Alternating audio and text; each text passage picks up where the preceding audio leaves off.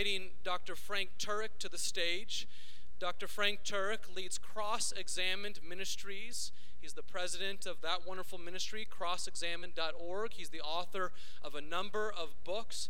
He's a tremendous resource to the church and also to people who are doubting their faith, people who have all different kinds of questions about their faith. He comes from Charlotte, North Carolina, and joined us from that far away, came to Kearney, Nebraska. Isn't that awesome? He's a very, very well-known apologist or defender of the Christian faith, and we are greatly honored to have him here today. Would you please give a very warm Kearney E-Free welcome to Dr. Frank Turek.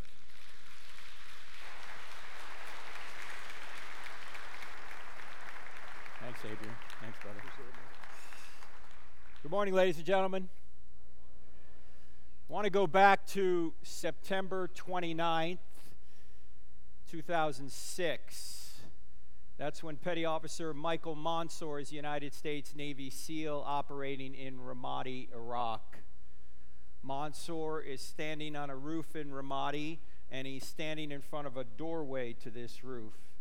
He has two Navy SEAL teammates lying in the sniper-prone position next to him. They've already taken AK-47 fire and a rocket-propelled grenade, but they're not exactly sure where the enemy is. There's a bit of a lull in the fighting.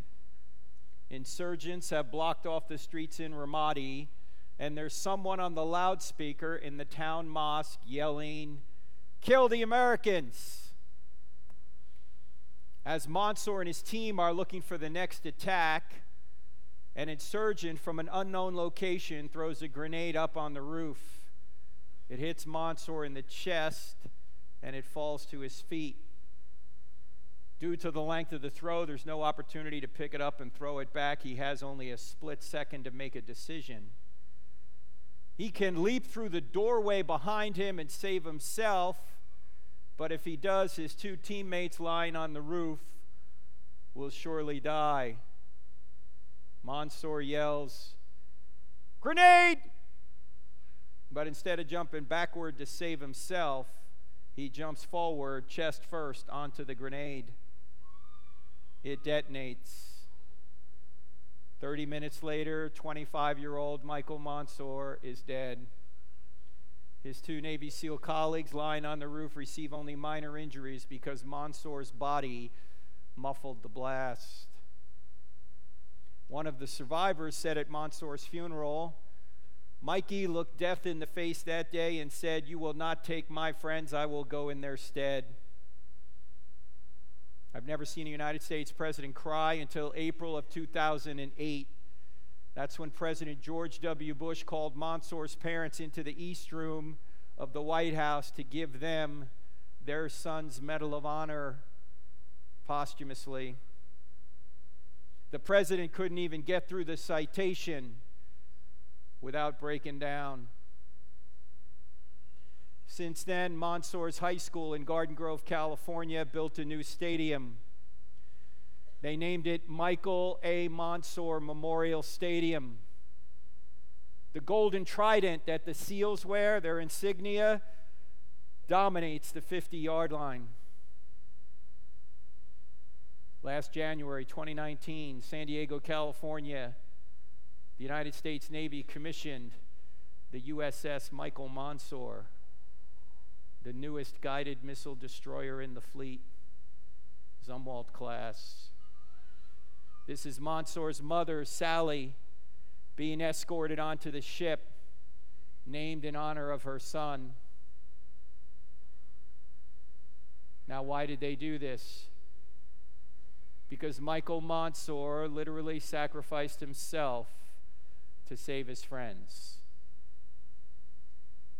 There's no greater love than to sacrifice yourself to save your friends, said Jesus of Nazareth before he went to the cross. Michael Monsoor sacrificed himself to save his friends. The question is, would anybody sacrifice himself to save you?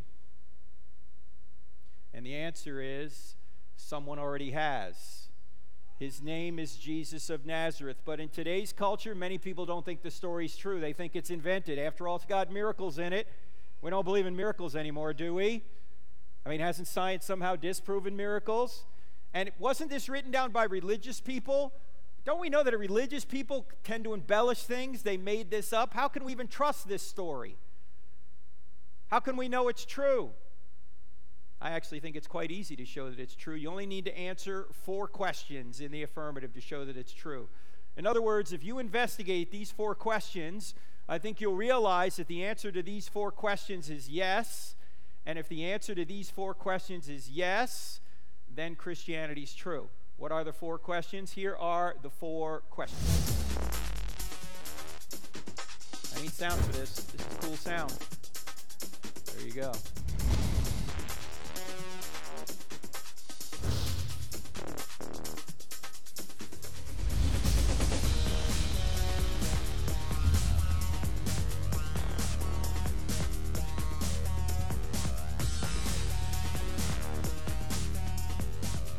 Now that is some pretty grooving music, isn't it? Yeah, that is actually from our TV show, which is on every Wednesday nights on DirecTV channel 378. Of course, here in the Central Time Zone, it'd be 8 p.m. If you don't have DirecTV, it's on Roku. You guys know what Roku is? If you've got Roku, look it up at NRB TV for National Religious Broadcasters. That's on Roku. We're on radio every Saturday morning, and that station, there's a bunch of stations around the country. If it's not on here, you can listen to it because it's podcasted. It's also on our website. It's on iTunes. And what we do is we present evidence for Christianity, and we cross-examine ideas against it. Now, why are these the 4 questions? And these are the 4 questions that we're going to cover. We're not going to cover them all today. We don't have time. We're just going to cover point 1 today. But tomorrow night at the University of Nebraska at Kearney, we're going to go through all of these questions. When I say we, me and Tim Stratton over here from Free Thinking Ministries, we're going to go through, does truth exist? Does God exist? Are miracles possible? And is the New Testament true? So if you want to see that, come tomorrow night. What room is it in? Copeland Hall 142, 7 p.m. tomorrow, and it's open to the public so anyone can come. Now, why are these the 4 questions? Truth, God, miracles, and the New Testament. Well, first question, does truth exist? Obviously, Christianity can't be true if there's no truth, and you hear people saying, you know, you got your truth, I got my truth, all truth is relative, there is no truth, right? You've heard these claims. If there is no truth, Christianity can't be true. Of course, if there is no truth, atheism can't be true either, right? Nothing can be true. In fact, why would you go to school if there was no truth? I mean, think about that. So we're going to deal with that question first. Does truth exist? We're going to deal with that today. Does God exist? Tomorrow night, we're going to give you 3 arguments that God exists. And these arguments, while they're mentioned in the Bible, you don't need the Bible to know them. You can show that God exists without reference to the Bible at all, and tomorrow night we'll do that. Are miracles possible? Obviously, Christianity can't be true if miracles are not possible. But tomorrow night, we hope to show you that not only are miracles possible, but the greatest miracle in the Bible has already occurred, and even atheists are admitting the data for this miracle. We'll see that tomorrow night. And then we're going to get to the key question, is the New Testament true? The New Testament doesn't have a prayer if there's no truth, no God, or no miracles. But if truth exists, if God exists, if miracles are possible, then we can see if the documents are reliable enough just to let us know if one particular fact is true from the ancient world. It doesn't have to be inerrant. We just want to see if one particular event took place. What would that event be? The resurrection, right? Because if Jesus rose from the dead, game over, Christianity's true. Of course, if Jesus didn't rise from the dead, game over, it's false. You might as well sleep in on Sunday and do what you want the rest of the week, because it's false if Jesus didn't rise from the dead. Now, I know some of you are looking at that going, wait a minute, Frank, what about the Old Testament? You believe the Old Testament's true? Well, look, if the New Testament's reliable, you get the Old Testament thrown in. Why? Who's in the New Testament that could authenticate the Old Testament? Jesus, yes. If you're ever in Sunday school, you don't know the answer, just say Jesus, you'll probably be right. It's Jesus, Pat, that's right. If Jesus really is God, as the New Testament documents claim he is, now that's a big if, but if he really is God, whatever God teaches is true.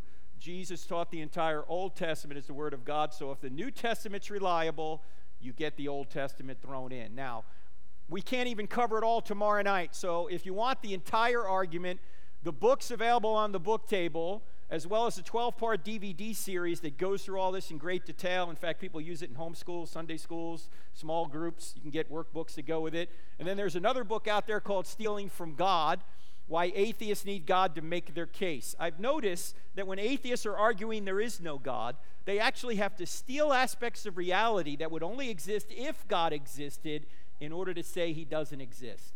In effect, atheists have to sit in God's lap to slap his face. Now, this entire PowerPoint presentation I want to send you for free. I can't show it all to you.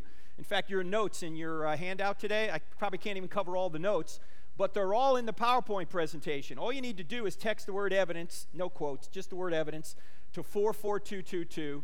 Text the word evidence to 44222. We'll send you this PowerPoint presentation in a PDF format and some other free stuff. If you do want to get a book or a DVD on the book table back there, I want to point out that all the proceeds from the sale of the books and the DVDs will go to feed needy children. Mine. Okay? Just so you know, I got 3 sons, so they need some help. I need some help.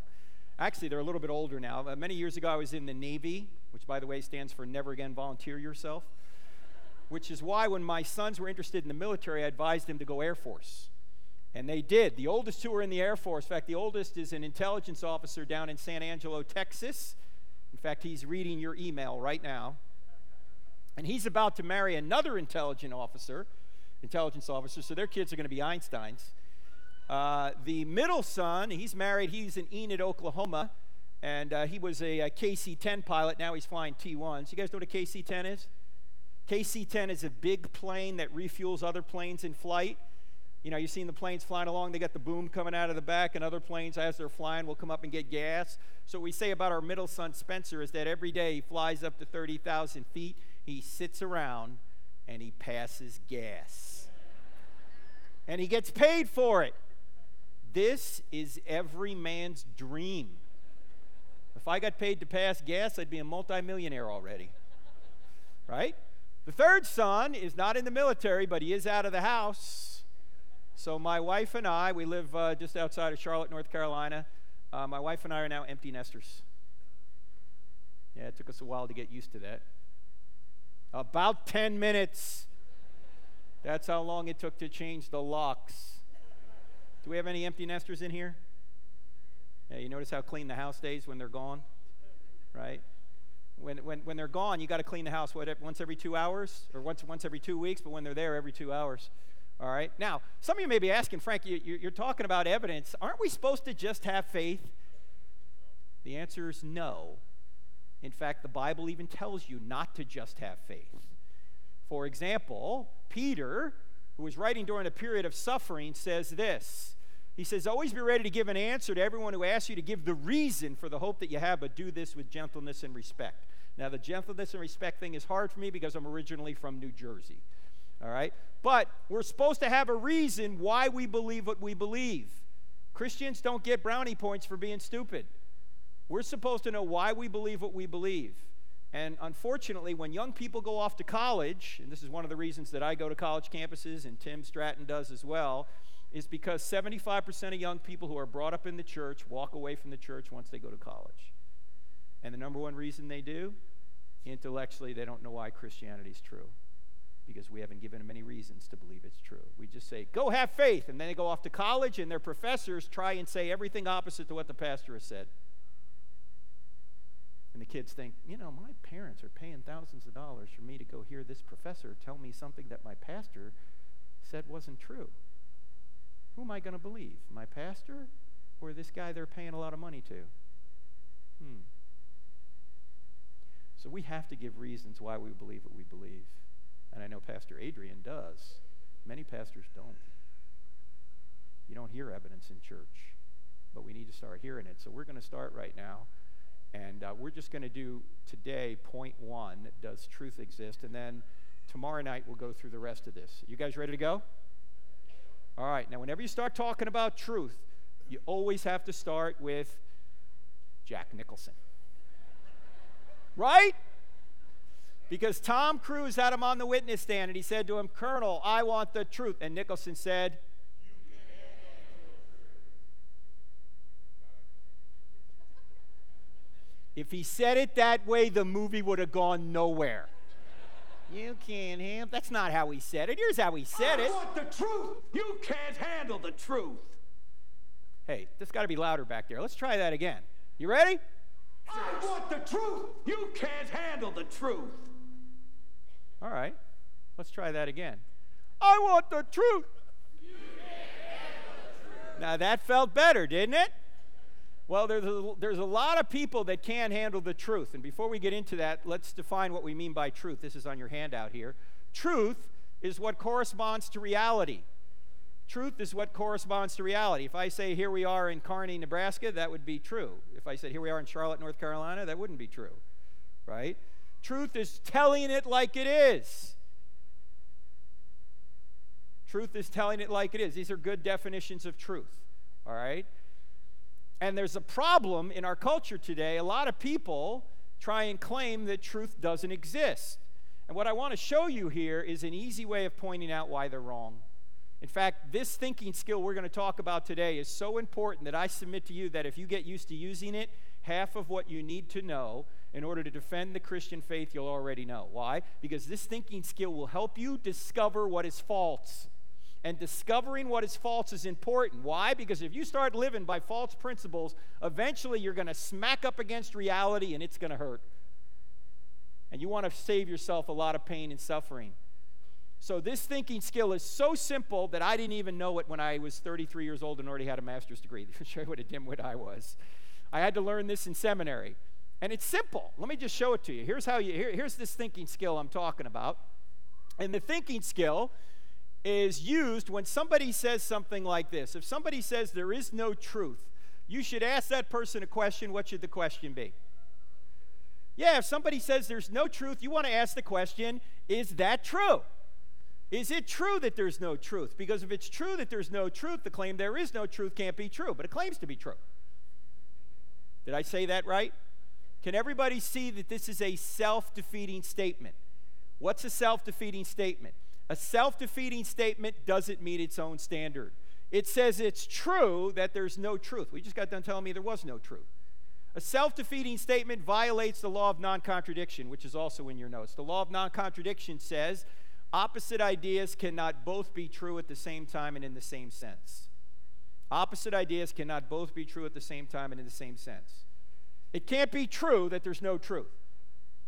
God can't exist and not exist at the same time and in the same sense. You can't be both in Kearney and not in Kearney at the same time and in the same sense.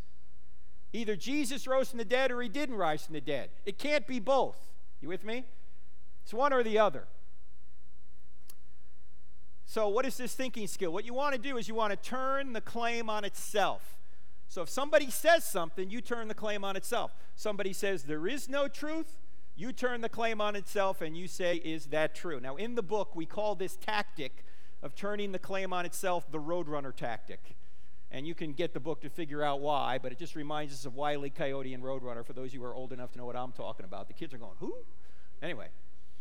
And it's so important to discover what is false. So let's do a few more of these, okay? If somebody says there's no truth, you turn the claim on itself and you say, is that true? How about if somebody says all truth is relative? If you turn the claim on itself, what question are you going to ask back? Is that a relative truth? No, you're claiming it's absolutely true. All truth is relative. Can you see the problem there? How about if somebody says there are no absolutes?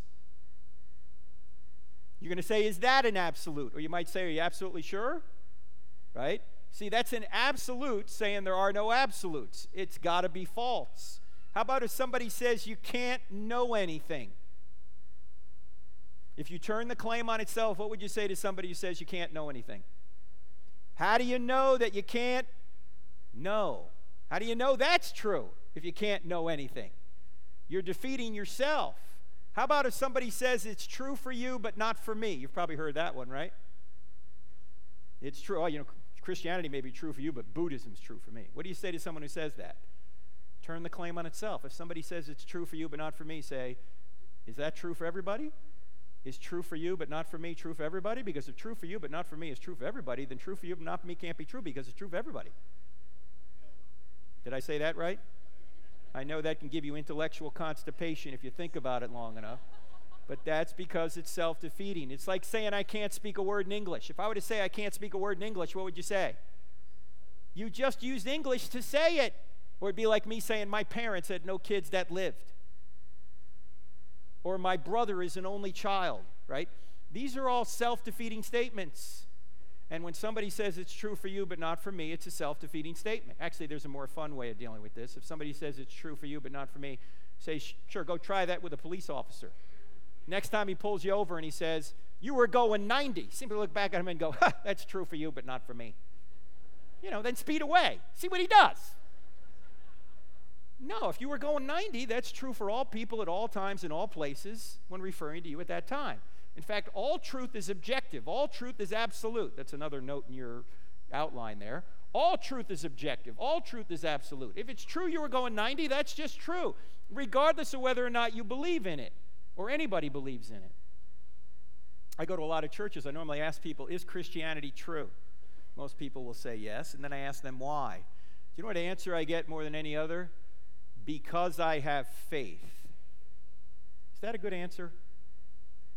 Does your faith change whether or not Christianity is true? Does your faith change whether or not God exists or Jesus rose from the dead? No, your faith doesn't change a thing about those things. You say, why is the Bible always talking about faith then? Well, think about it this way. Do you have to believe something to make it true? Do you have to believe in gravity to stay on the ground? Do people who don't believe in gravity float away? Hey, look, there's another one. Hey, if you believe, you'll come back. No, that's not the way it works. You see, because when the Bible's talking about faith, there are two kinds of faith. There's belief that, and then there's belief in. Belief that is getting evidence that God exists, that Jesus rose from the dead. That's what we call apologetics. Doesn't mean we're saying we're sorry. It means we're giving evidence. That's what Tim does at Free Thinking Ministries. We're giving evidence for why something's true. But all the belief that in the world, all the evidence in the world won't get your moral transgressions forgiven. For that, you got to go to belief in. James, the half-brother of Jesus who wrote that little book in the New Testament called, you guys are sharp this morning. He said even the demons believe that God exists, but they tremble. Do you know the demons know God exists better than we do? They're in the spiritual realm. They know he exists. Yet they don't trust in him. Why? They don't want to trust in him. And the same is true in our world. We can know that God exists and still not have our moral transgressions forgiven.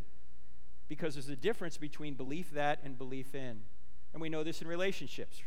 For example, when I first met my wife 34 years ago, I got evidence that she would be a good wife, but all the evidence in the world didn't make her my wife. I had to take a step of trust in her to ask her to be my wife. And in a momentary lapse of judgment, she said yes. That's the difference between belief that and belief in. Most of the time when the Bible's talking about faith, it's talking about the second kind, belief in. After you know that it's true, trust in it. In fact, here's the word we ought to be using, trust, because that's literally what it means in the Greek. Trust. Yesterday, when I flew here from Charlotte, North Carolina, I had evidence that the pilots were trained, that ATC was going to get us here safely, that the plane was maintained well, but I didn't really trust in that until I got on the plane. That's the difference between belief that and belief in. And when the Bible's talking about faith, most of the time it's talking about belief in. After you know that Jesus is the Savior, trust in him. If you don't want to trust in him, you don't have to. God will not force you into heaven against your will. If you don't want him now, you're not going to want him in eternity. How about this? You hear this a lot. There's no truth in anything but science. Probably heard that claim, right? If you turn the claim on itself, what would you say to somebody who says there's no truth in anything but science? Or sometimes it's stated this way, all truth comes from science. Turn the claim on itself. What would you say to them? Does that truth, this is the interactive portion of the program, does that truth come from science? No, that's a philosophical claim. You can't go in the laboratory and prove that. In fact, you can't do science without philosophy. Science is built on philosophy. There's a chapter in the Stealing from God book on science. Here's the title of the chapter. Science doesn't say anything. Scientists do. Science doesn't say a word. It's scientists that say things. And sometimes they say things based on their pre-existing atheism. You say, oh, doesn't the Bible and science contradict? No. Science doesn't say anything. It's scientists that sometimes interpret the data in such a way as to contradict what the Bible says. That's not science and the Bible contradicting. That's some interpretations of the scientific data and some interpretations of the biblical data that contradict. But they don't contradict if they're both true. You have to just figure out what's the right interpretation. And by the way, think about this. Most of what's really important in life doesn't come from science, okay? Honey, do you love me? I don't know. Let's run an experiment. No! How about this? You hear this a lot, too. You ought not judge. Somebody says you ought not judge. You turn the claim on itself. What would you say to him? Yeah. Why are you judging me for judging? You see, because you ought not judge is a judgment. You say, wait a minute, Frank. Didn't Jesus say don't judge? Nope, he never said it. Sure he did. He said it in Matthew chapter 7, verse 1. Okay, I know this is going to sound weird, but it's true. There are no verses in the Bible. There are no verses in the Bible. Do you think when Matthew was writing his gospel, he said, here's chapter 7, verse 1? No. When were the chapter and verse divisions put in there? About 500 years ago to help us navigate the text, which is a good thing because it's a really long series of books. It'd be hard to find your way through it without numbers, right? The problem is we tend to think if it's got a number in front of it, we can take that little section out and make it say whatever we want. You can't do that. In fact, what did Jesus say after he said, judge not? He said, judge not. If you keep reading, judge not, lest you be judged. By the same standard you judge others, you be judged by that standard. So before you try and take the speck out of your brother's eye, you hypocrite, which is a judgment, by the way, take the log out of your own eye first. Is Jesus telling us not to judge here? No, he's telling us to take the speck out of our brother's eye. That involves making a judgment. He's simply saying, get that problem out of your life first so you can better help your brother. So this is not a command not to judge. It's actually a command on how to judge. In other words, don't judge hypocritically. If you've got that problem, fix it, then go help your brother. But it would be completely ridiculous to say don't make judgments. Why? Because number one, it's a judgment itself. And number two, you'd be dead already if you didn't make judgments. You made 100 judgments this morning just getting over here. And some of you are going, did I make the right judgment? Why did I even come here? Right? Everybody makes judgments. Atheists make judgments. What judgments do they make? There's no God. Bible's wrong. Jesus didn't rise from the dead. There are no objective moral values. There is no ultimate meaning to life. Have a nice day. No. Atheists make judgments all the time. The question isn't whether or not you can make judgments. The question is, are your judgments true? I will say this about Jesus, though. He did save a very stern rebuke for people who were judgmental. And who were the judgmental ones in his day? Pharisees. Who were the Pharisees? What was their job? What did they do? They were the religious and political leaders of Israel. Some of them were members of the Jewish ruling council known as the Sanhedrin. They were politicians. They helped run Israel. And Jesus went after these people. Are you telling me Jesus got involved in politics? Yes! And he wasn't so nice doing it. In fact, if you think Jesus was a sweet guy who's never said a bad word about anyone, you have not read John chapter 2, John chapter 8, or Matthew chapter 23. What happens in John chapter 2? Jesus creates a whip, and he goes and he jacks people up in the temple. Sweet and gentle Jesus did it? Yes. And then in John chapter 8, a little bit later, he's arguing with these same Pharisees, and he gets to the point in the conversation where he says, your father is the devil. Jesus, you can't say that. That's not very Christ-like. Excuse me, I am Christ. Can you imagine you're having an argument with somebody and you stop and you go, your father is the devil. Never do that with a sibling, by the way. Okay? But Jesus did that.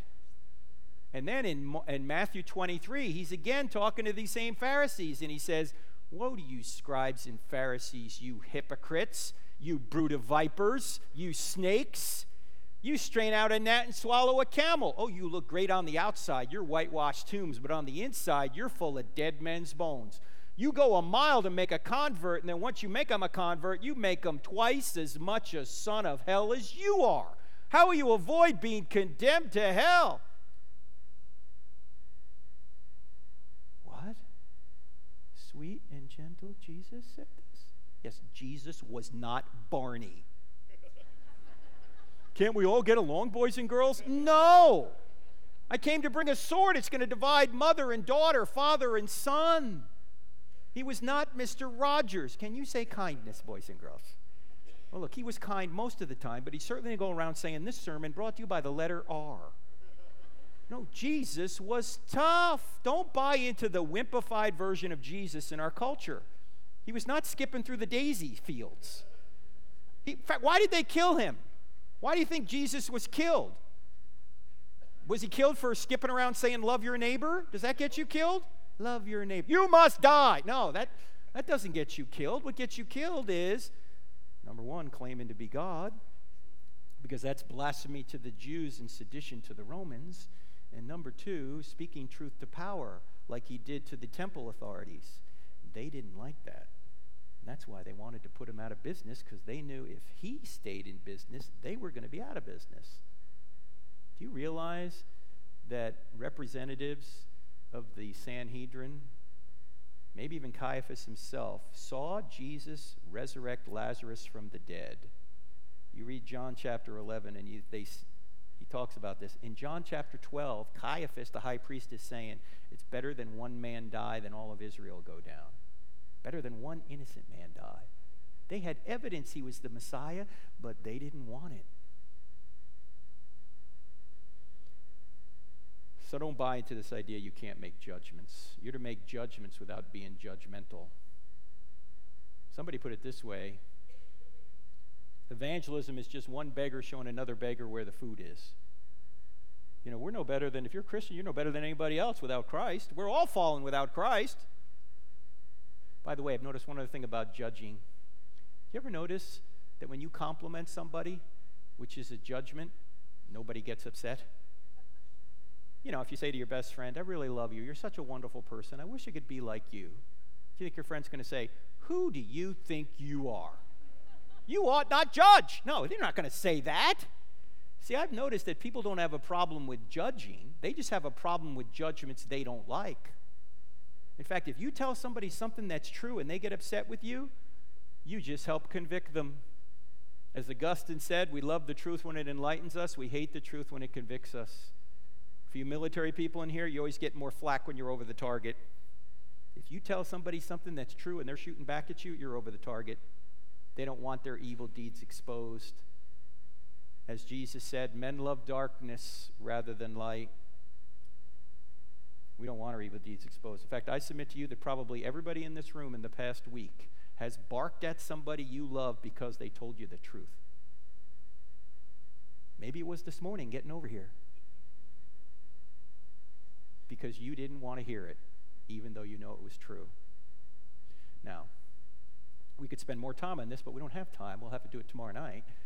But let me point this out. Can everybody see that this statement right here shoots itself? Can everyone see that? If you can see the self-defeating nature of this statement and the other statements, like all truth is relative, there are no absolutes, you can't know anything, is true for you but not for me, all truth comes from science, and you ought not judge. If you can see that those statements shoot themselves, you're on your way to defending the Christian faith and avoiding painful consequences. Because if you live by false consequences, ultimately it's going to catch up with you. All right? So there is truth out there, and let's summarize the whole thing. This is in the bottom of your notes here. The truth about truth. Contrary beliefs are possible, but contrary truths are not possible. You can believe everything's true, but everything can't be true. You want to believe the earth is flat? Go right ahead. That's not going to make it flat. And objective truth can't be denied without being affirmed. Suppose somebody says there are no objective truths. What question should you ask them? Turn the claim on itself. Say, is that an objective truth? If they say yes, they've just defeated their statement. If they say no, it's just my subjective opinion, you ought to say, well, why should I believe it then? It's not really true. It's just your opinion. You can't get away from objective truth. Actually, you can temporarily. How do you do it? Well, as Paul writes in Romans chapter 1, what you do is you suppress the truth because you want to go your own way. In fact, tomorrow night at Kearney at 7 p.m., we'll have a microphone set up for Q&A, and normally atheists will show up, and we'll have Q&A toward the end of the event. And if an atheist gets up to the microphone and expresses any hostility at all, I'll normally ask this question. And the question goes like this: if Christianity were true, would you become a Christian? I've had atheists stand at that microphone in front of hundreds of people and say, no. No? Wait. I thought you claimed to be reasonable. I thought you claimed to be rational. I asked you if something were true, would you believe it? And you say no? How's that reasonable? How's that rational? It's not. The problem isn't here. The problem's here. They don't want it to be true. They don't want there to be a God. Why? Because they want to be God of their own lives. And they think God is going to get in the way of their happiness. In fact, many of us, we're not on a truth quest. We're on a happiness quest. We're just going to believe whatever we think is going to make us happy. Here's the problem. You can make yourself happy over the short term, doing a lot of fun but ultimately destructive things, yet over the long term, it's a disaster. And everyone in here who's over 40 knows what I'm talking about, because many of us have tried it ourselves, right? I'm going to do it my way. No, you want to get true contentment? You got to go straight through truth, and Jesus is the truth. You can suppress it, you can run from it, but ultimately, everyone's going to bow to the truth, either on this side of eternity or after it. By the way, if you're not a Christian in here, thank you for coming, but ask yourself that question. If Christianity were true, would you become a Christian? If you hesitate or the answer is no, the problem isn't here, the problem's here. You might not want it to be true. Why would you not want it to be true? It's the greatest story ever told. It'll bring you the most benefits ever. Now, tomorrow we're going to go through the rest of this, but I want to point out one thing. Tonight at 6 p.m. at Spirit of Life Church, if you want to see what Tim Stratton and his team are going to start doing to bring more evidence to the Kearney area and all around the world, then come to this event tonight at 6 p.m. We're just having dessert. You're going to hear some testimonies about some of the work Tim has done, and you're going to hear a vision from Tim, and I'm going to give a short talk, and you have an opportunity to contribute if you want. You don't have to, but we want to take this kind of evidence all around Kearney and beyond, and Tim is doing great work at Free Thinking Ministry, so what we want to do is give him more resources to do more. So that's tonight at 6 p.m. And then tomorrow night at 7 p.m. we're at the university. Again, don't forget, text the word evidence to 44222. So what does this all mean? What this means is someone actually did die for you, and you'll see more evidence of this tomorrow. Now, obviously, it wasn't Michael Monsoor, as noble as what he had done. Michael Monsoor died for his friends. Jesus actually died for his enemies. Who are his enemies? We are, because we're separated from him. But he just didn't die. He also rose again to prove he was God and to let you and me know that one day we'll rise again as well. As the band comes, let's pray. Father, we thank you that you've given us evidence, that you told us to always have a reason for the hope that we have, and you've given us reasons. Help us to have these reasons so we can interact with other people who have questions and bring them into your glorious kingdom. We thank you for the work being done here at Kearney E-Free. We pray that people will take any evidence they can take out into the streets to build your kingdom. We ask these things because your Son came to earth to die for us, and out of gratitude for him, we're going to follow what he has told us to do. In Christ's name, amen.